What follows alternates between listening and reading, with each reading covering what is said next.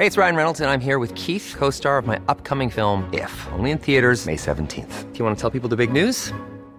All right, I'll do it. Sign up now and you'll get unlimited for $15 a month and 6 months of Paramount Plus Essential Plan on us. MintMobile.com/switch. Upfront payment of $45 equivalent to $15 per month. Unlimited over 40 gigabytes per month. Face lower speeds. Videos at 480p. Active Mint customers by 531.24 get 6 months of Paramount Plus Essential Plan. Auto renews after 6 months. Offer ends May 31st, 2024. Separate Paramount Plus registration required. Terms and conditions apply if rated PG. It is the weekend, and across the Midwest and the eastern states, we will have some thunderstorms, especially in the northern reaches of those regions. Meanwhile, heat building across the desert southwest in Texas, and that heat is going to try to move off to the northeast and eventually into the Midwest and the eastern states. I'm AccuWeather.com's Evan Myers, and I'm joined by AccuWeather.com's Bernie Rayno. This is Weather Insider for Friday, August 16th. We're at episode number 120, Bernie, and I am ready for the weekend. Are you? Of course I'm ready for the weekend, and we continue to close in on the football season. NFL season not too far away here. We're already in week 2 of the preseason. And, Evan, the other thing is we get into August, and we'll end the show with this. Tropics. That's right. We're of course, we'll end it with the tropics, but Yes. let's start it with this. Yes. We're going to have the jet stream is pretty far north across the U.S.-Canadian border area, but we have some dips and swiggles in it, and some strong dips, yeah. Producing some thunderstorm activity. We're going to see late Friday night across portions of New York State, New England. We're going to see kind of a constant stream of storms across from places like Wisconsin and Michigan to New York State into New England during the course of the weekend. But most of those storms are going to be scattered about, few and far between, even though we could have a slow-moving heavy thunderstorm. But for the most part, most of the time, most places, as we said, no rain. Yeah, in the Northeast, no question about that. And the farther south you go into the Mid-Atlantic and even in the Southeast outside of Florida. Lots of rain in Florida, though. Boy, they've just been inundated, and you're going to be hearing about more heavy rain there Friday night and Saturday. Take the I-4 corridor, Tampa, Orlando on north, and you're going to see reports of 7, 8, 9 inches of rain, I think. Wow, that's amazing. In some spots over the weekend. The other area you're going to be hearing about is Central Plain states. These thunderstorms, Evan, a lot of people think of the thunderstorms firing up during the afternoon, evening, and then diminishing over the night. That's not going to be the case in the plains. In fact, it's going to be the opposite. Thunderstorms diminishing during the afternoon, and then Friday night, a big complex of thunderstorms around Kansas City, St. Louis toward Indianapolis. Then it happens again Saturday night into Sunday. Well, in the eastern states in the Ohio Valley, it's interesting that the maximum time for thunderstorms is late afternoon, early evening. But in the Midwest, especially places like you mentioned, Kansas City, there's actually a double max. There's one in the late afternoon, and there's one in the early morning hours, actually. So that's climatologically, that's what on average happens out there, and we're going to see one of those events happen during the course of the beginning of the weekend. So we see the jet stream up north, and we see these thunderstorms for the most part in the Ohio Valley and the eastern states up north. And we see this heat building in the southwest and across Texas. Some of that heat is going to try to translate eastward, isn't it, as we get into early next week? Yeah, the pattern's going to change a little bit.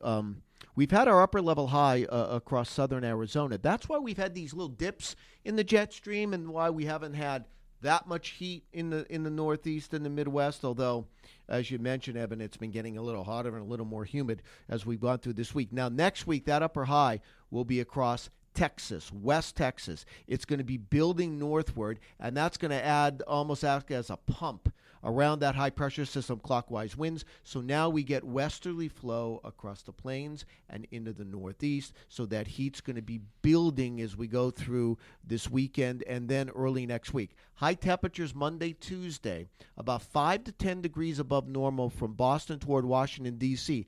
That means we're going to be looking at high temperatures in the lower to middle 90s, probably middle 90s in Washington, D.C. Not enough for records, but certainly it's going to feel hot. Boston, lower 90s on Monday into Tuesday. That I believe there's a record that we may approach on Monday. It's going to be close to some of those records. And, you know, we could see places like D.C., not just mid-90s, but upper 90s. and it may get close to some records in those places too. Well, we're not looking at a widespread, like every day there's a record, but I wouldn't be surprised if a few of them fall up and down the I-95 corridor at the beginning of next week. I kind of think when you look at the pattern, it's New England. They have Yes. enough of a west wind that That's when they really heat that's up. when they really like to get a little higher. So I think we do have to watch for that. Monday and Tuesday, by the way, there will be a frontal boundary then that sneaks south Wednesday, Thursday. So Tuesday is the time frame in New England with that increasing west wind, and temperatures really like to rise fast on that. Now, Bernie, I know you want to talk about the tropics because you started out that way, so go. Well, it's been quiet, and I think it will remain quiet this weekend. Lots of Saharan dust in the tropical Atlantic, so the area from the Lesser Antilles all the way toward Africa, just widespread dust. So these waves come off Africa, and there's been a lot of them, but they're weakened by the dry air. Then they get into the Caribbean, and then we deal with the shear. So what the dust doesn't destroy, the shear destroys. But early next week, the system that's been producing the shear in the Caribbean, this little dip in the jet stream and the high levels of the atmosphere starts to weaken. Then all of a sudden, so you lose the shear.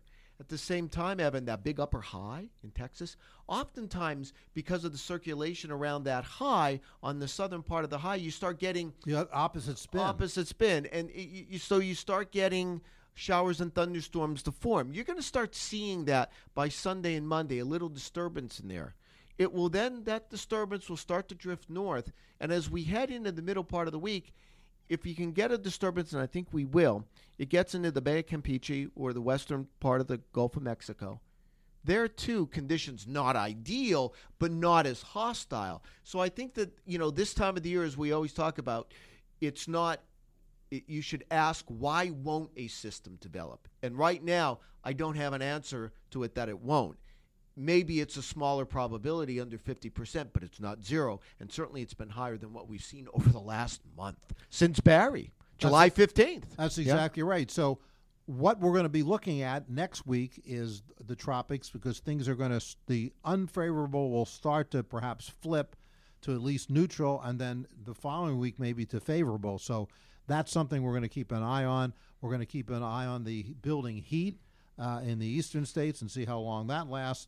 And we certainly, Bernie, wish that everybody has a wonderful weekend, don't we? Have a great weekend. It's going to feel like summer, and when you go back to work on Monday, it's going to feel even more like summer. And Bernie, you know why that is? Because it's summer. You got it.